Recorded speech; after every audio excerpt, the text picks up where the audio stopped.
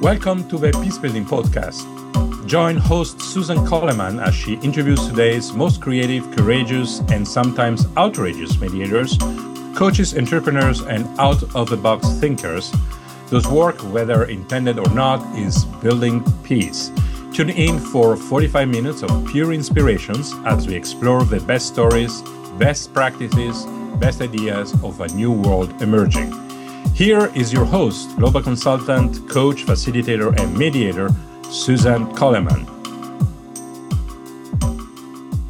I just want to say at the outset, Harrison, that you must get this all the time, but it is such a privilege to. I just feel very grateful to you, really, because you have totally impacted my life, and I think about a number of the people on this podcast that I've been interviewing. How many of them have been really deeply influenced by open space technology and the work that you don't necessarily say you started it, but you started it, and people associate you with having started it. So hello, thank you for joining me and the listeners on the Peacebuilding Podcast. It's really an honor to have you. I don't normally read people's bios, but since you are the master of pithiness, and don't you think that's fair? Okay. I think it's fair. I'm gonna read some of yours because it's great. So Harrison Owen, for 40 years, he's explored the world and himself, seeking the ways and means towards a deeper understanding of who we all are and how we may live productively with meaning and purpose. His journey has always been interesting, sometimes exciting, and on more than one occasion, deeply rewarding. It's like your humility.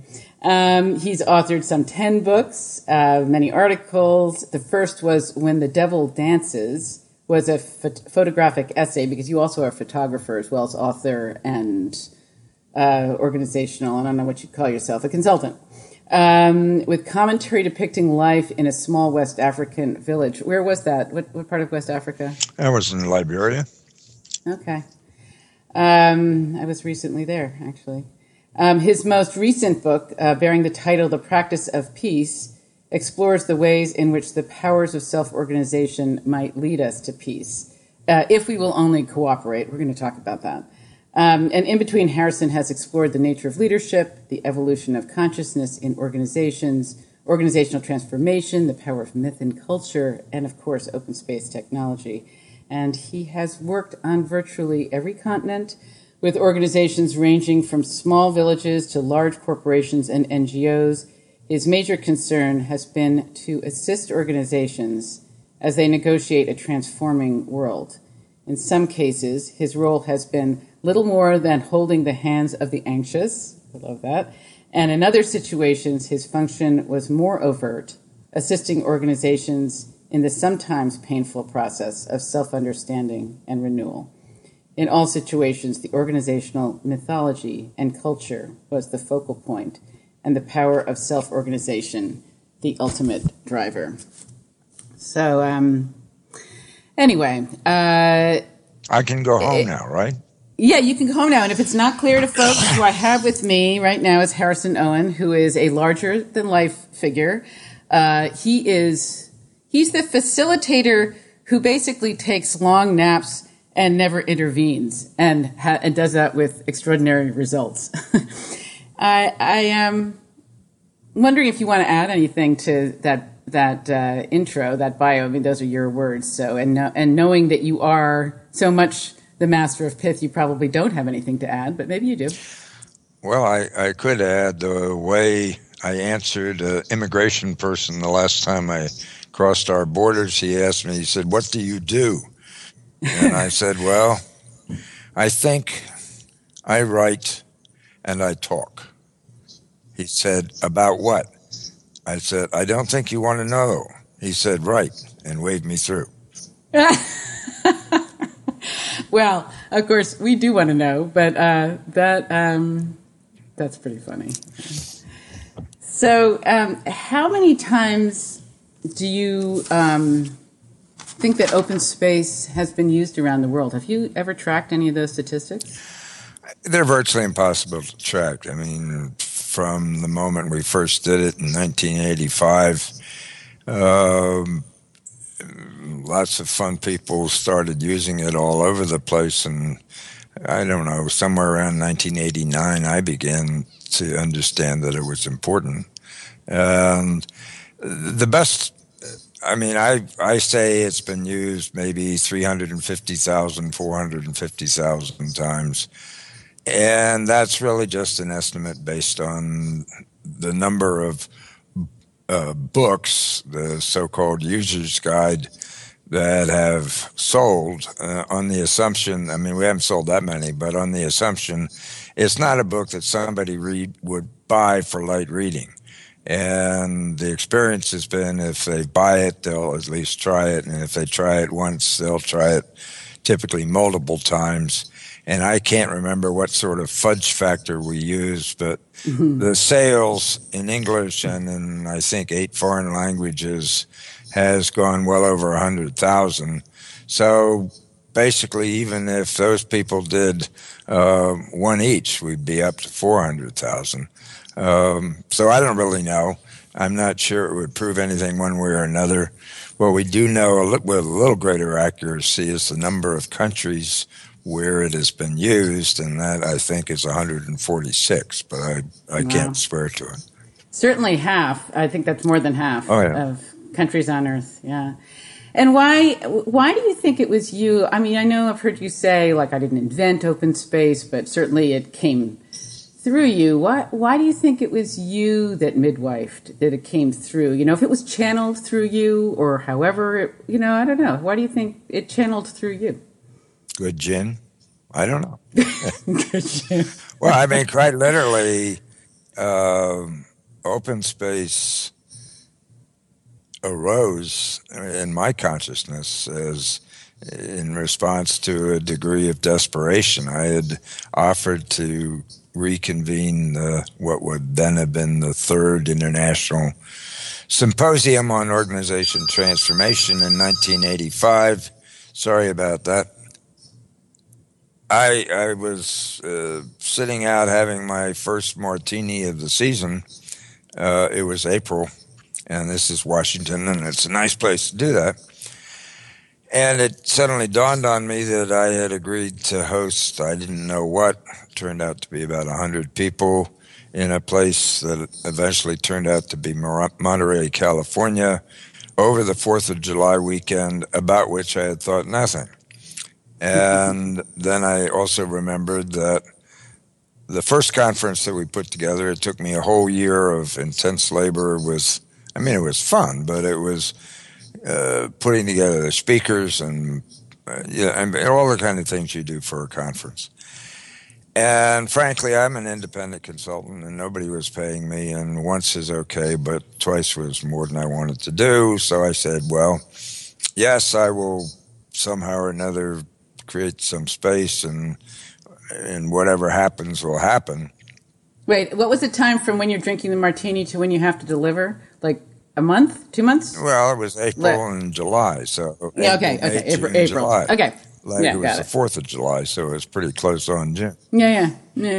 Anyhow, to make a long story short, the first martini was sort of got me relaxed. This all came to be because of a martini? Is that really the... And when I got to the second one, I got this image, which was in West Africa, whenever the people have some difficulty they need to work on, in a village, they just sit in a circle. I mean, nobody yells and screams at them. There isn't an agenda. There are personages who have sort of roles that they play, but you wouldn't notice that unless you actually knew the village very well. And so that's what they do. And so I thought, well, that'd be a good place to start. And then, but you can't just sort of sit there and gaze at each other's navels. What are we going to talk about? And the image that came to my mind at that point was a bulletin board. And anywhere in the world, if you either want to buy something or sell something, you post it on a bulletin board. It's a technology that's so stupid it can't break.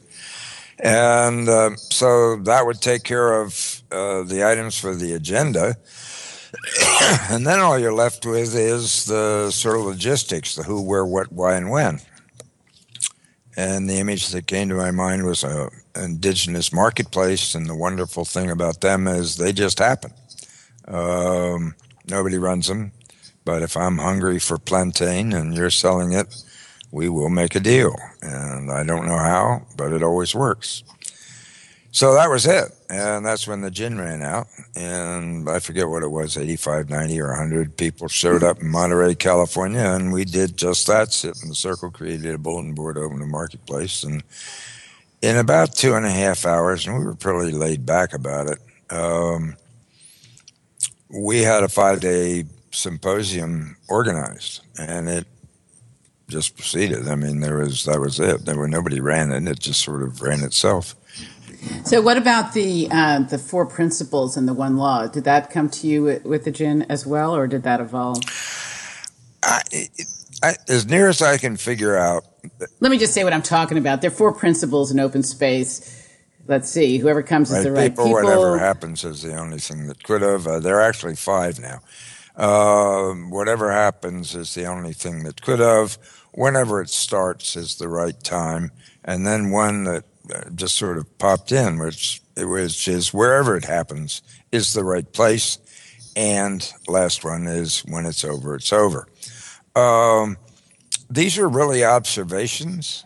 I mean, it's funny because we called them principle. I remember Elsa, she was assistant secretary of something or another, but in any event, she was in early open space, and she said, oh, well, there's sort of principles here. And she said it with a smile. And she was in the U.S. government? Yeah, she was in a cabinet level. And also, it doesn't make any difference. Anyhow, marvelous red dress and white-haired lady and just delightful.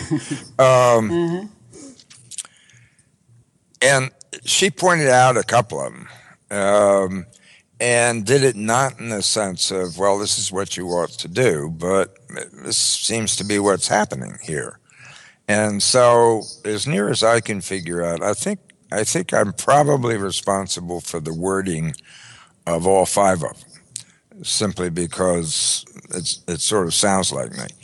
I have no recollection of ever sitting down and doing it, but it sort of sounds like me. And in each case, it was simply an observation of what happened anyhow. It wasn't a prescription of what you should do. And that's really the beginning, middle, and end of it. And the law of 2 feet, the same thing. The law of 2 feet is exactly the same thing. I mean, it was an observation of what was happening anyhow. Yeah. And everybody seems to think that, of course, you couldn't observe the law of 2 feet. You'd be impolite, or I have no idea what. And the actual truth of the matter is that we all do it. I mean, we rarely have the good grace to actually stand up and walk out, which would be a blessing for everybody. Actually, just what is the law of 2 feet? Just because some people may not know. It says, and and I know this is me because I don't think anybody else would quite say it this way, but it is that if at any time during our time together you find yourself in a place where you're neither learning nor contributing, use your 2 feet, put 1 foot ahead of the other, and go somewhere more fun. Period. That's it. And actually, I think that may end up being the heart and soul of open space, because what we've eventually learned, and I'm jumping way ahead, is here we have this open space that's been used all over the place, and it achieves some fairly remarkable results, and raises, I think, the inevitable question of why on earth does it work? If no other reason, it violates, as near as I can figure out, absolutely every principle and practice of meeting management for sure, and management as a whole. I mean, everybody knows you can't have a meeting without an agenda, pre-planned and achieved over great agony, and so forth and so on. You have to have somebody in charge. You have to have somebody telling people where to go and when to do it, et cetera, et cetera, et cetera. And absolutely none of that takes place in open space.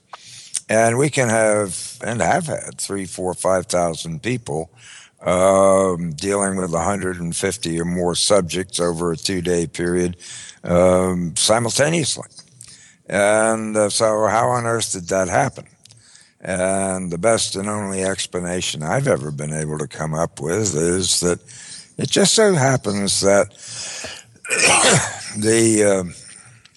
if you will, the cosmic phenomena of self-organizing systems applies equally to human systems, which actually would be very odd if it didn't, But they will I think about, like, I've opened space many, many, many times. I'm a pretty seasoned practitioner of open space. And yet, I still sweat bullets when I'm in a really hierarchical organization and I know that what needs to happen is I need to open up some space and I can feel the pressure coming at me, the resistance. Oh, yeah. People are so frightened by it. And, of course, I get frightened as it, And the truth, what is that? Oh, they're scared shitless. I mean, I don't know about your editor, but that's the fact. There isn't a word that handles it. That circle, and more exactly the space, the physical space, is horrifying. You watch, particularly a large group, it's easier to see, but you watch the group respond to that. And they'll do anything to avoid it. They'll walk around it. They'll walk across it in pairs. They'll walk right to the edge of it, and like kids at the edge of a swimming pool, leap back and out of the way. So that's real. But if what I could consider the preconditions are there, which is that you have a real issue that people care about with lots of complexity so nobody could figure it out, and lots of diversity so there's a whole mess of people trying to figure it out, and lots of conflict and lots of passion, and you have a sense of urgency. If you have those 5 things, and what'll happen is all you have to do is sit in a circle and create a bulletin board and go to work. And it will happen. I don't care. So it'd be great to have you tell a story, because obviously, this is the Peace Building Podcast. One of my main questions is, why does it work well in a high conflict situation? And I don't really know which story you're going to tell, but I think you said you'd think about it and tell me a story. Maybe you probably have thousands, but.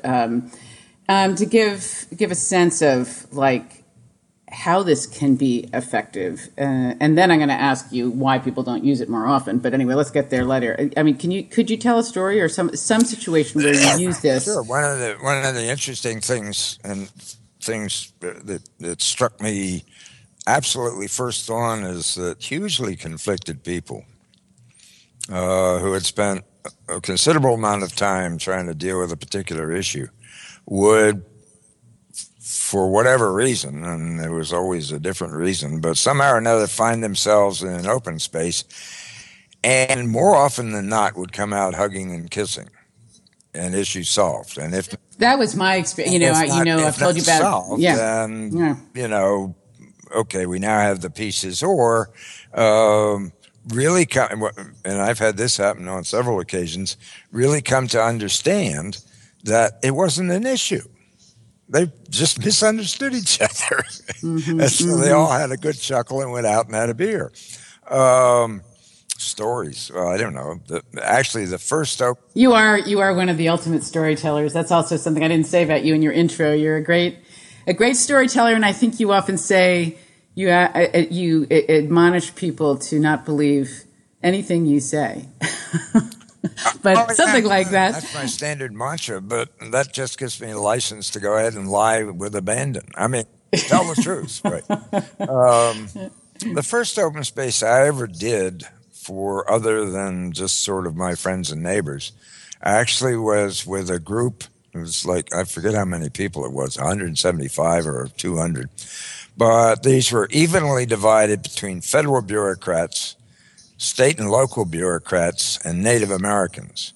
There was, as I recall, $1.5 billion on the table, and the thrust of the conference was to create the guidelines for the expenditure of this around building highways on tribal lands.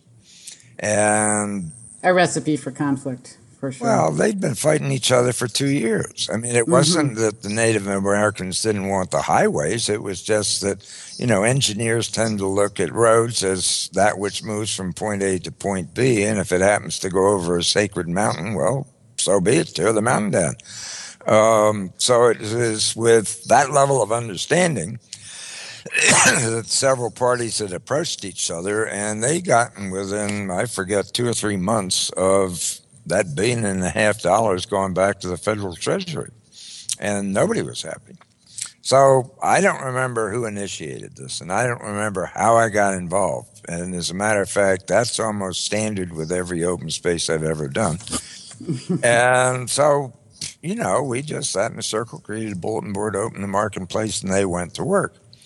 And where was this happening? I think this was in Denver, somewhere near Denver. I don't remember exactly. And you somehow, one of the dilemmas often is that people come up with space.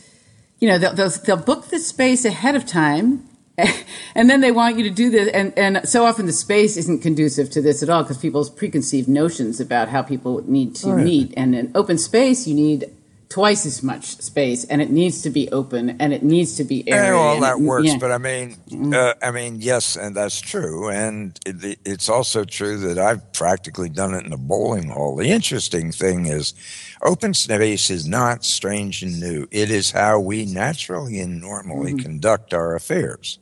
We do it in circles. We talk on this random basis.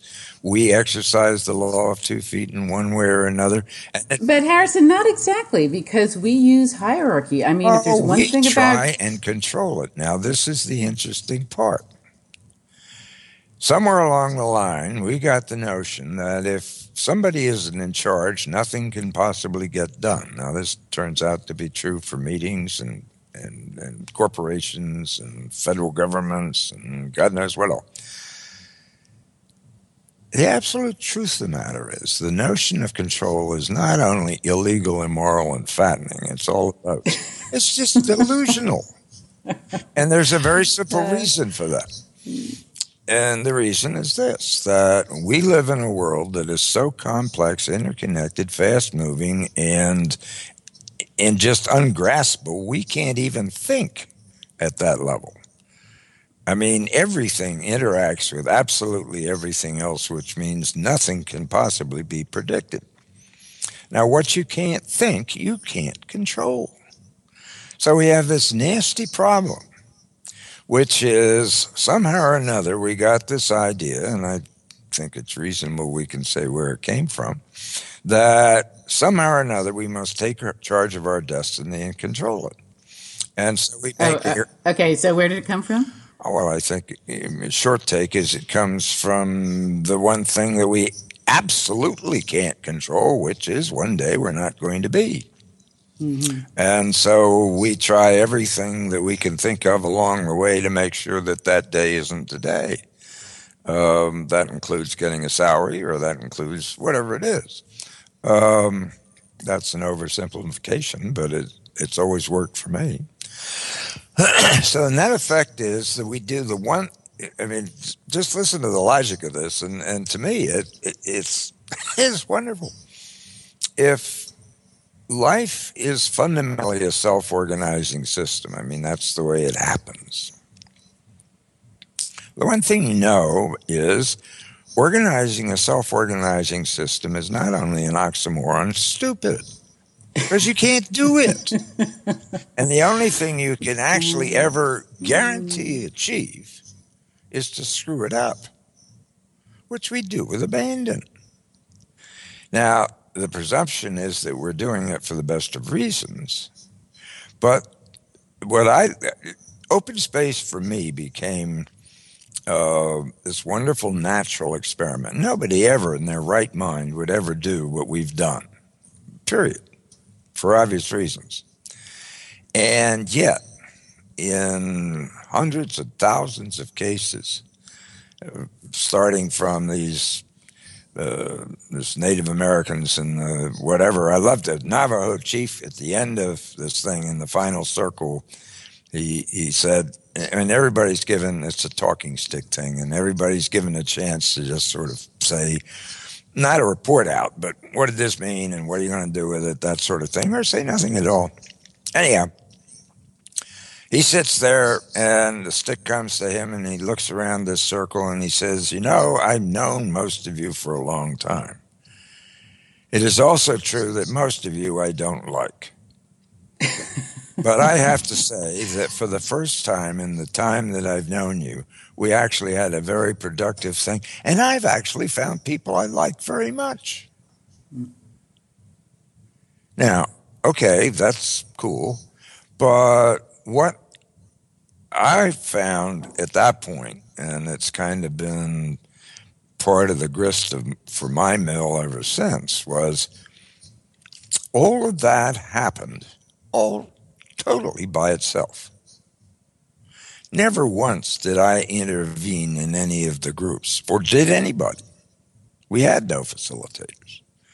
I mean, just at a very practical level, I forget, we probably had 75 or 80 groups. Now, how on earth would a single person do that? No way. Yeah. Or I'll tell you another story, which... Well, you do, and I want to make sure you tell the end of that story. They went down there, wrote put it all to work. It was done. Not only had they, once they got past the nastiness of it all, putting together the regulations wasn't all that difficult. So, in other words, they didn't lose the money. They figured out how they came together and figured out how to spend it in the way that worked for everybody. It was done.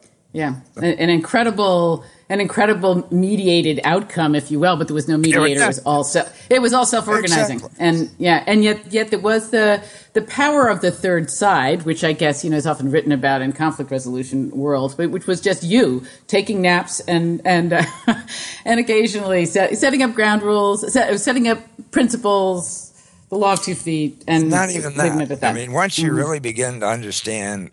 At least after 30 years of doing this, I think I understand more or less what I do, which is I claim the space for everybody else just briefly and then give it back to them. Mm-hmm. And to make it a little bit more acceptable is the wrong word, but, to kind of ease them into it, I give them a quick foretaste of what it's like. That's what the principles do. Mm-hmm. If you ever get nervous, just notice that whoever shows up, almost inevitably, or I would say inevitably, is the right person to talk to. Now, how did that happen? Well, that's a different issue. I don't know, but that happens, et cetera, et cetera, et cetera. So it does run from start to finish totally by itself. But then the reality is, too, people come up throughout and they'll push against you as the facilitator. They'll say, what about da-da-da, and just that simple act of saying, why don't you take care of it? Why don't you go take care of it? And one of the things that I learned very early on, there's an easy way to avoid that. You disappear. Yeah. And I don't know how many of your whatever poddies, is that the word? Whatever it is. Podcasts? Listeners. Podcasts. Listeners. That's better than yes, never mind. Yeah, the other doesn't sound so good. Leave that one alone. Have ever seen an open space, but, very basically everybody's sitting in a circle and they announce their issue and they post it on a wall and then they go and sign up for whatever issue they want to and, work on and go to work. And there comes a point where you've got whatever number of people that you had, and it can get really impressive if you've got a group of 500 or a couple thousand or something like that, all facing this wall. It's total mass confusion, and they're writing and talking, and sometimes they want to change the time. All these things, and all that takes place.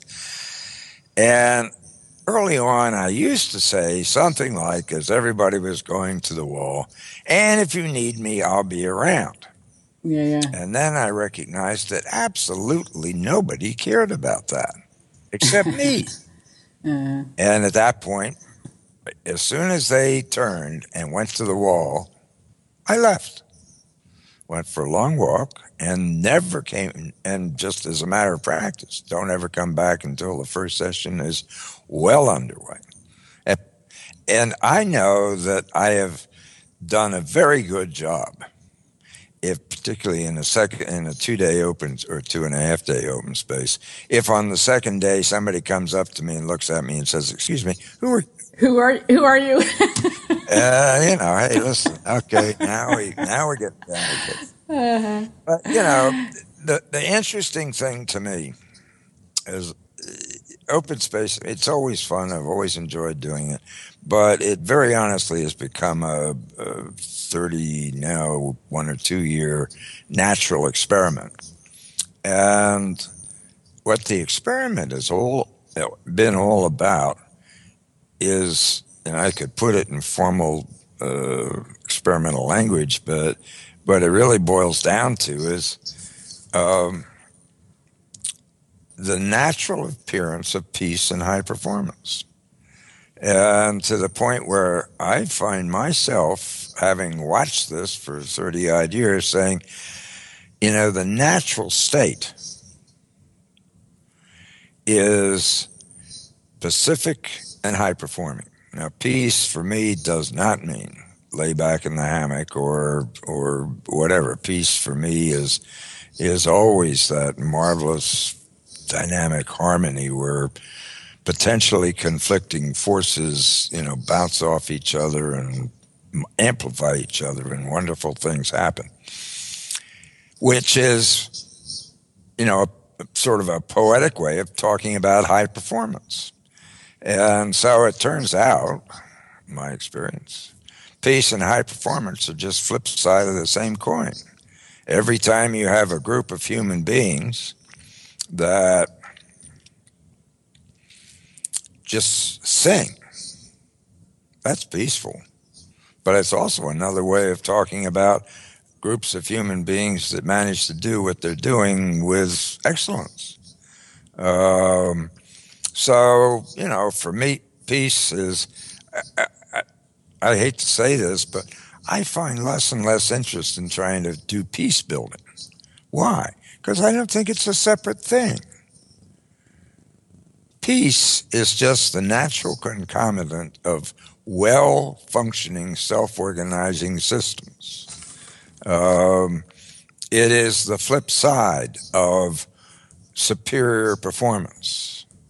If you want to see something totally at peace with the forces at play and with themselves, watch Michael Jordan shoot a shot. I mean, really. Mm-hmm. Peace is interior and it's exterior. But it is by no means sleepy. I'm not saying. I like naps too. No, it's funny. Some people. I've talked about that. There's definitely this association sometimes with that word. I know where we got it, but yeah. I just find that's not all that useful.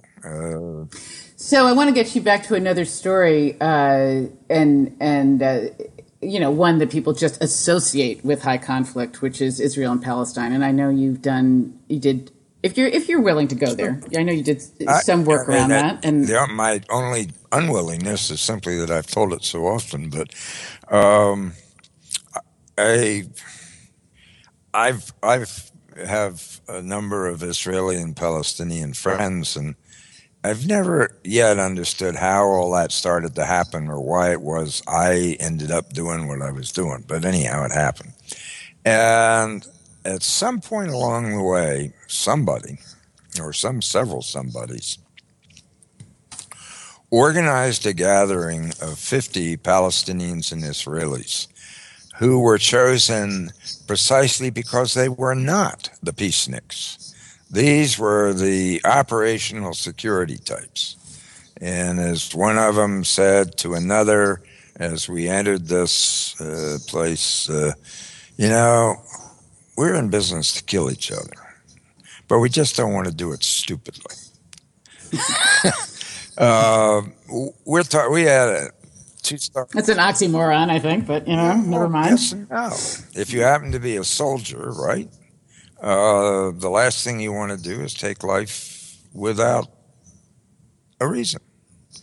And that's one of the major problems in the Middle East at the moment. Well, it's true almost anywhere. But, you take a 17, 18-year-old recruit, put them at a checkpoint. Now, whether they should have been there or what, leave that issue aside, but they're there.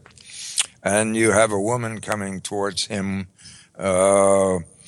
fully wrapped up as Muslim women are. And there's a natural question. Is she packing or not? And what do I do? How do I handle this? And you can say anything you want to about, they shouldn't have been there in the first place, and I'm not going to argue with you. But the fact remains that we, collectively, in one way or another, have set up these situations where you have 17, 18-year-old fresh recruits facing a situation where, well, you get the point.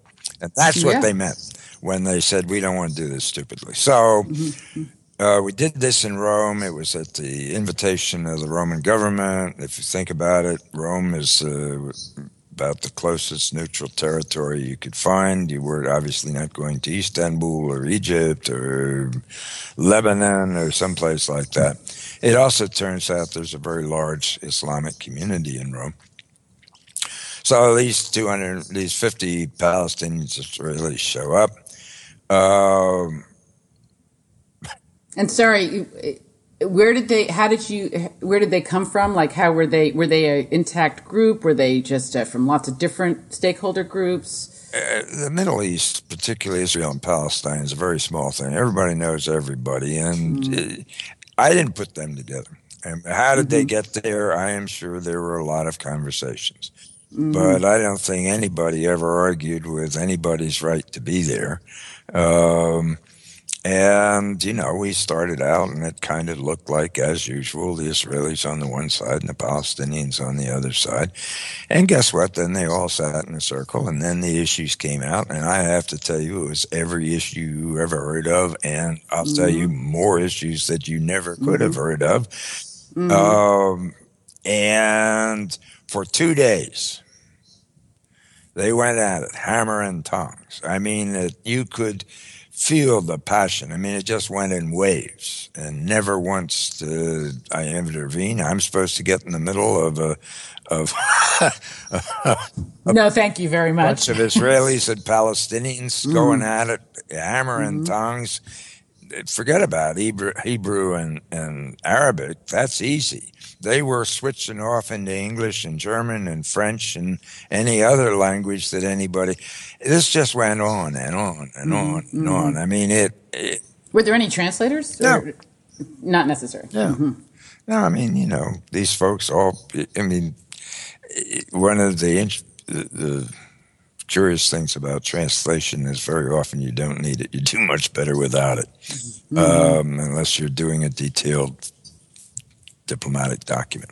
Anyhow, without going through any of the particular details, most of which I have no idea. To this day, I don't know what the issues were. I don't know what the discussions were. Mostly because I couldn't have understood them if I'd been a part of it, and the nature of it was security and what's the right word? Was tight, to say the least. But what I'll always remember till the day I die is the closing circle. Oh, I should say this, that by the end of the second day, it had become tense. I mean, it was tension, yes, but it was not. It was the most highly strung human atmosphere I have ever been in. It just sizzled. Wow. I love that phraseology, highly strong human atmosphere. It was, it wasn't hate or this or that or the other. It was just, wow. How many men, how many women, by the way? Remember that? There were probably 3/4 men and no, probably 1/3 women and 2/3 men. Okay. But I didn't ever count. That's another whole story. which would be worthwhile telling, but not now. In any event, that last day was just, oh, wow. And I had no idea what and we were going to have the next day was going to be, okay, let's pull this together and try and get some recommendations out of this. And people went to dinner and they just weren't talking. And it wasn't about them being angry. It was just, as I say, I have never been in a situation where there was that much on the surface overt feeling. But whatever. So everybody went to bed. I couldn't go to sleep. They had me in a guest house that overlooked the pavilion or gazebo. Why couldn't you sleep? I mean, I just couldn't sleep. Got you. No, and I'm looking out my window at this pavilion, and there's 50 chairs sitting in a circle. They leave the lights on all night for security reasons. And I'm trying to go to sleep, but I can't take my eyes off the circle. And finally, I remember exactly, 3 o'clock in the morning, this phrase from Rumi went through my head. There is a place beyond right thinking and wrong thinking. Mm-hmm. I'll meet you there. And I went to sleep. So the next morning, I get up, and 9 o'clock, there's 50 Palestinians and Israelis all sitting in that circle. And I say, well, we had sort of a interesting day yesterday, and I'm not quite clear where everybody feels like they should go for now. So this is what I propose. I am adjourning this meeting right now for an hour. Go where you want, talk to whom you want. If you want to go back to Israel and Palestine, the buses are right over there. Just get on them. Or at the end of an hour, come back here and we'll do whatever it is we're going to do next. And I left. And we were on a beautiful estate in downtown Rome. We were so close to the St. Peter's that it was framed in the archway of the trees. Oh, wow. So this is like 25 acres of very, very much Italian estate. And hearing the bells, I'm sure. No, you're overwhelmed. Yeah. But in any event, I didn't see a soul. And I walked all over the place. Well, I'm coming back, and they just happened to have an olive grove. And the devil made me do it. And we're going to I figured the way to sort of end this would be a talking stick. So I whacked off an olive branch. And most Westerners wouldn't know what an olive branch looked like, but every single one of them knew exactly what it was. Mm-hmm. And I came back up to the circle, and I sat down and from the outside and looked at every single one of them. Every single one of them was sitting there. So I sat down, and those of you who've used the law of 2 feet in its best of forms. Exactly. Mm-hmm. And I said, this is a talking stick. The rules are, if you have it, you may speak. If you don't, you will listen with respect. And I just passed it. And this olive branch went all the way around this circle of 50 Palestinians and Israelis for 2.5 hours. There was tears. There was laughter. There was anger. There was everything you could think of. And it came back to me. And while we'd been doing this, a friend of David Rosen, who was a senior rabbi from Jerusalem, who happens to be the senior imam from Rome, interestingly, had joined us. And David had asked me if it'd be all right if the imam said something. And I said, yes, but let's wait until we get this talking stick done. And we did, and it was just absolutely quiet. And I nodded to David, and David nodded to the imam, who stood up. And I don't know if you've ever met a senior imam, but you know when you have. Mm-hmm. And he was fully decked out. So he stands up in this circle of Israelis and Palestinians, and he looks each one of them in the eye, slowly, around the whole circle. And he says, the Quran teaches us that to kill one person is to kill the world. To save one person is to save the world. We have a lot of work to do. And he sat down. And there was the kind of silence that Christians only see and experience in cathedrals and other people in similar sorts of places. I mean, you could cut it. It was incredible. And then the next thing that happened was every single person stood up as if on cue. And of course there was no cue. And turned around, and they're hugging and kissing, and tears are streaming down their face. And by that time, it wasn't Israelis on the one side and Palestinians on the other. It was so mixed up you couldn't figure it out if you wanted to. Mm-hmm. Well, nice gushy story. But these are people whose profession was to kill each other. That group never met again. They couldn't. There are a lot of people there who would never be able to say that they went to that meeting. But I know, if as a matter of fact, there are a whole mess of very nasty things that did not happen because that meeting took place. A phone call here, whatever. And then you step back and you look at it. If that wasn't high performance,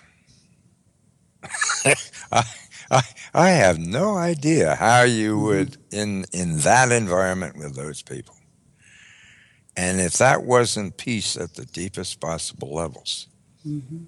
Did peace in the Middle East, eternal peace, break out? No. But on the other hand, I think what people tend to forget is that the Middle East has been a cauldron of human creativity for 4,000 or 5,000 years. And isn't it amazing? And I'm not trying to justify what's happening now, but what's happening now is clearly part of an historical process that's been going on forever. It happens to be quite painful at the moment. So were the Crusades. So was. And in the midst of that, what I feel to be this totally natural part of the way things are, peace and high performance, two sides of the same thing, breaks out without a mediator in sight. And if I've learned anything, it's quite simply, it's not that there aren't things to do. It's not that, we just sort of go off and whatever. We have the opportunity to create space for our fellows all over the place. But it isn't about the controlling. It isn't about the process. Everybody keeps trying to make open space into a process like other processes. It's not. What's really different is you don't do that process. That process does you. Lots of luck if you want to do it, but I tell you what, you'll screw it up. Anyhow. Yeah, I got chills listening to that story. I've gotten chills in just about every single closing circle and in every single open space. It's always an amazing phenomenon watching divergent groups, and in that situation, hugely divergent groups come together. And as you say, move into high performance. And I wanted and I think there's just one other thing. I've never seen it not happen. Yeah, that's a good question. I mean, you haven't seen it bomb? No. Because one of the things, what? Provided. Yeah. There was a real question that people cared about. Yeah. And people came of their own volition. Yeah, and then here's the question. Like you mentioned West Africa. You talked about watching that process there. And, of course, I know, Loretta Rader, I think you've known. She was on, and she, she's doing some work in Sierra Leone. She was talking about, and I know from being in West Africa and we all know, that there are hierarchies in those systems. Sure. And open space is a very flattening it's not a process, whatever it is, it's a flattening phenomenon. I mean, it kind of is like maybe the deepest democracy that you can experience. But there are natural hierarchies. Hierarchy is not bad. Arbitrary hierarchy is bad. Yeah. I mean, I've been in some really nasty situations, and it's a little inappropriate in this present setting, but I was very happy to have some equivalent of SEAL 6 folks at my shoulder. Mm-hmm. And I did not argue with their taking command. Thank you. Now, one of the things you could see very plainly with those sorts of people was, there was rank stripes and this and that and the other, but there was a natural hierarchy which was purely meritocratic. And it shifted with the speed of light. Based on what was needed. Yeah. And so, nothing, as far as I'm concerned, is the matter with hierarchy. It's when you try and make it the eternal right of kings, then we get into a problem. Well, and a practical note about trying to convene an open space, and you can say, whoever comes is the right people, and, sometimes you need to get the system in the room to be able to do the work. And there's what I found, very honestly, if the issue's a hot one, the system is not going to not be there. I mean, if their future is riding on it, they're going to be there to save their ass. But Harrison, why is it not? This is a real question. Why is it not being used? This we know. You know it. I know it. This is an amazingly effective. Word process again. Why is it not being used? Because people are afraid to succeed. If what happens in open space actually occurred, that's why I always start out by saying, "Don't believe a word I said." If it actually occurred, think how many tenured professors would be out of a job. Right. Think of how many consultants would be out of a job. What do managers do? Managers try to get rid of the informal system, which it turns out is the only thing that's working. And there is a So you clearly would want to have a situation where it becomes patently clear that what we're doing is destructive. The reason you did a TEDx on, and you told the story of the AT&T Pavilion, which I'm not going to obviously ask you to retell here, but for the listeners, if you go, you'll see it if you Google Harrison Owen, I don't know, TEDx, I think it'll come up. It's on YouTube. But one of the reasons, like an organization like that can apply this is because there's a system, and they say, "Come, we want to convene this," and in lots of circumstances. I mean, I hear what you're saying. People, if it's the right event, the system will be there, and I don't know if that's always true. Two countries that are at war with each other, there's a lot of politics, open space, a process of getting all the various cabinet members in the room, perchance could make a big difference. But, getting that to happen is not a slam dunk, even if. And I wouldn't want it to happen. The condition for entry to any open space, as far as I'm concerned, is that you care. I would much rather have 5 people who seriously cared than 50 of all the right people who could care less.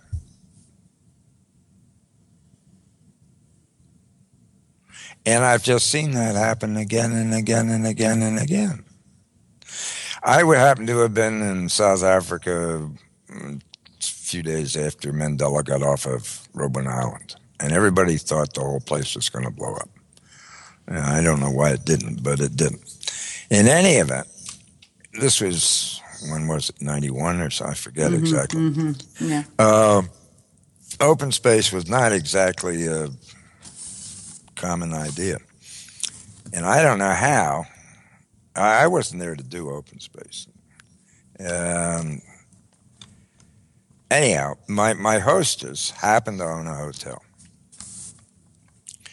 And so on a Sunday night, they said, Harrison, you're doing an open space here and next Saturday. I said, okay. And a half a dozen of them got on the hotel switchboard. And by, I don't know, in 2 or 3 hours, they had 200, 300 people.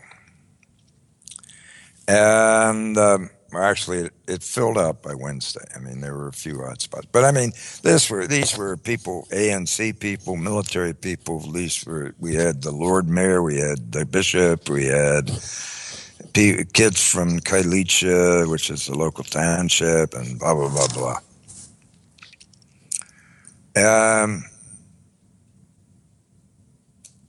It was exactly the same thing as happened with the Palestinians and Israelis. They all ended in tears. My favorite, the last issue to be posted was posted by this kid from Kailicha who couldn't spell group dynamics, I'm sure. As a matter of fact, I'm not sure he could spell. And he got up and he says, I have one issue. My issue is fear. My fear, our fear, how do we convert this? And posted his issue and sat down. Well, it came time for his session, which turned out to be in the last period in the day. I didn't attend the session, but you couldn't get away from it. I mean, here was this, 18, 19-year-old kid.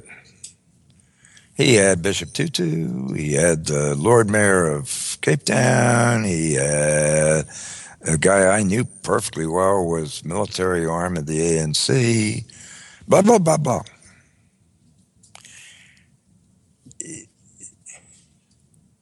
It's people who care. I mean, we get so stuck on this notion that you have to have, quote, the right people. And what we get is a whole bunch of folks who don't care. What do you think would happen? I just got this image. If Obama decided to call an open space and invited all members of Congress? They probably wouldn't come, in principle. I mean,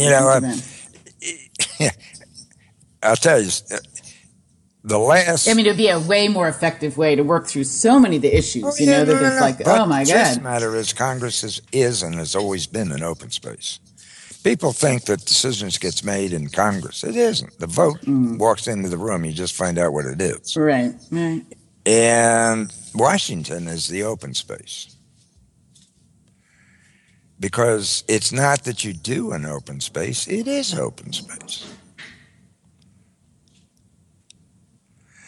The last, now switching my terms totally, but the last for-pay open space that I did was about 2 years ago, and the head of a very large agency in Washington called me up, and his words were, my people, he was just talking about the Washington office, not globally, but my people are so dysfunctional they couldn't find their ass with both hands. Now, the federal government had just done a, employee satisfaction survey. And this particular agency had come out number 3 from the bottom. So, there was a reasonable whatever. Anyhow, he says, I don't know what to do. I don't know what this open space is, but I've really run out of options. And so, hey, I'm desperate. Let's try it. And I said, well, okay. I happen to be an old Fed myself, and more to the point, I really support your mission. And so, if nothing else, as an American citizen, I would surely like to have some competent people involved. So, yeah, but there's a condition, and the condition is this be totally voluntary. And he looked at me, and he just, kind of broke out laughing. He says, if we make it totally voluntary, nobody will come. And I looked at him, and I said, well, that may be. But if it turns out nobody comes, you don't have a problem. You've got a revolution. Now, there were 177 people in that Washington office.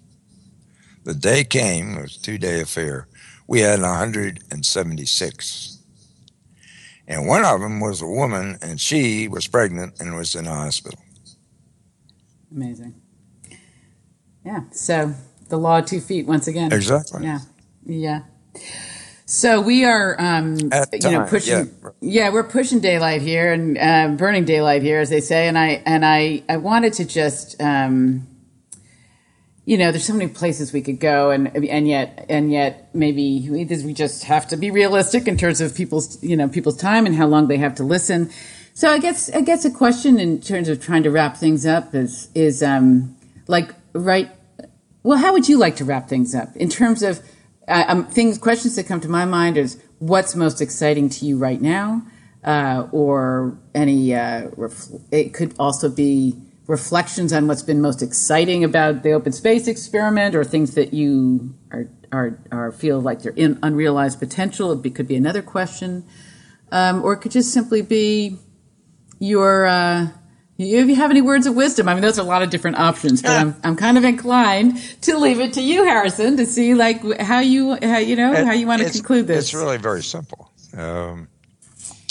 Open space for me is a totally natural act. We do it all the time. If I did anything, I gave it a name, and that's about all I ever did. But the one thing that we have learned is it bloody well works. And so, as far as I'm concerned, it's open space anywhere, anytime, with anybody, about anything, as often as you can. And you don't have to sit in a circle to do that. You can be sitting on the subway in New York, I love it, and look at somebody. It drives them nuts. And that's opening space. Parenting. And what does it have to do with peace? Coming back to that word.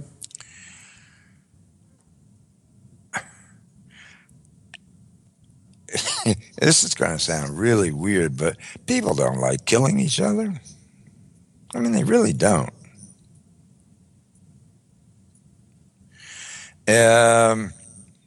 What does it have to do with peace? Destructive conflict breaks out when there isn't enough space to work around in it. And so you find in the Middle East, anywhere, what do they do? And, when we think about what we do under the heading of negotiating and mediation, we put them all in our closet and tell them to come out when they're nice. Well, the psychiatrists have demonstrated ever since, or the rat psychologists, put enough rats in a cage and they'll all kill each other. Mm-hmm. So what's the place beyond, and maybe this goes back to the Rumi quote, but what's the place beyond where managers are holding on to their jobs, consultants are holding on to their jobs, different things are happening because people are afraid of how simple this could be, and we may never get there. Mm-hmm. It may be that. Well, what does high performance look like? You say, that we really use this kind of way of convening, we can get to a place that is very, very different, very, very peaceful, peaceful, active, proactively peaceful, that is a whole different kind of take on what we currently see on the planet. Yeah, and some asteroid's going to knock us off one of these days, too. No, to me, this is not an absolute. I mean, the fifth principle is when it's over, it's over. Mm-hmm. there will come a time for Homo sapiens, just like every single other species on the planet. We are not that special. Now, that sounds kind of hard-hearted, but it's true. Sad. It's true. I think if you have kids, Yeah, you know. yeah, no, I understand. So do the ants feel the same way, I assume.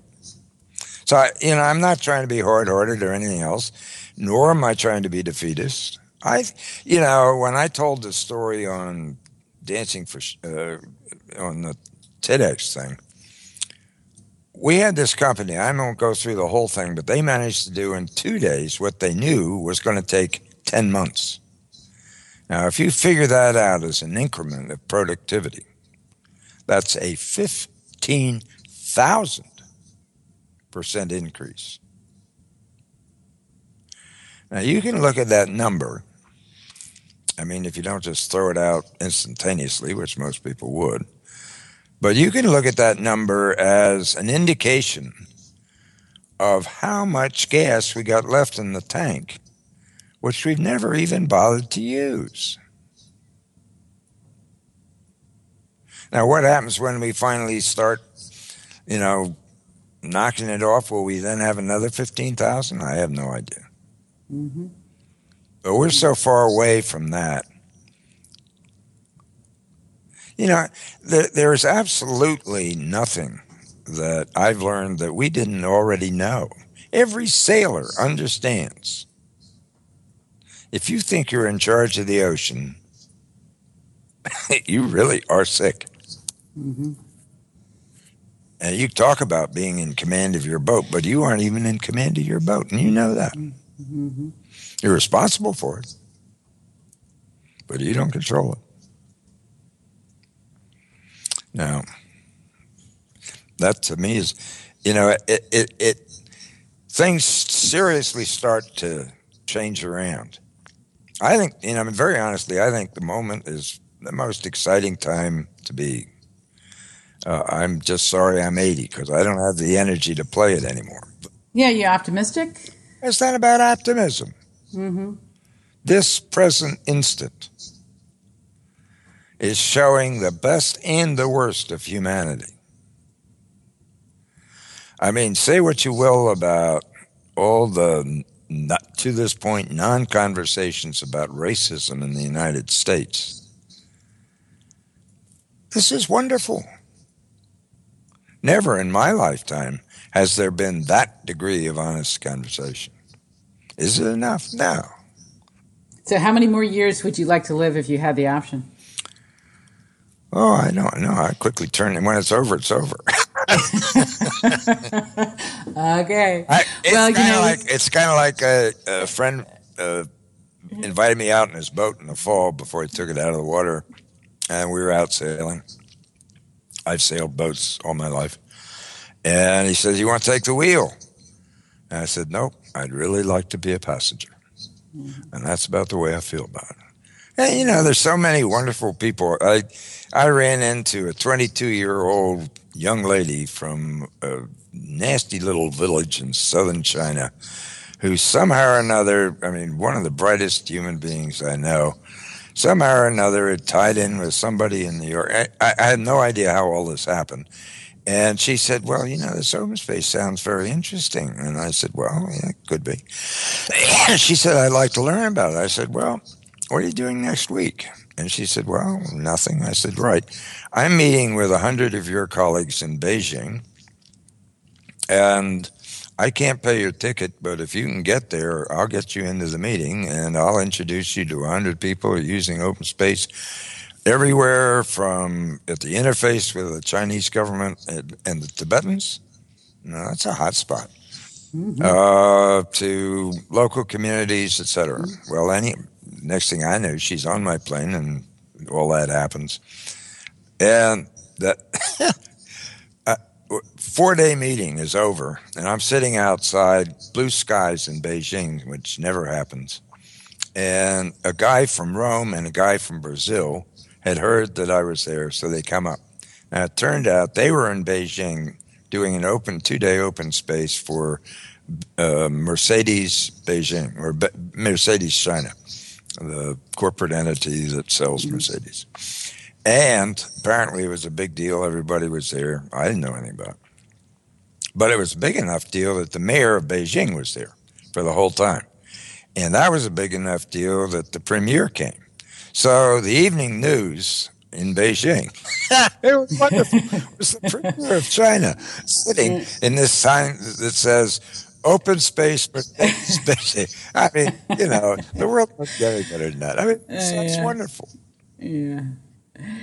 Well, listen, Harrison, we need to end, and I really am so grateful to you for this conversation, and thank you very, very much for your time, and hope it's been a good experience for you. Loved it. Take care. Okay. All right. Bye. Bye. Thanks for tuning in to this week's episode of the Peace Building Podcast. Check out the peacebuildingpodcast.com for show notes and for more great information and resources. We like your feedback, comments, and suggestions. Please email them to susan@thepeacebuildingpodcast.com. And come, join us again for next week's episode for more great thinking, innovations, and ideas to take our planet to the next level.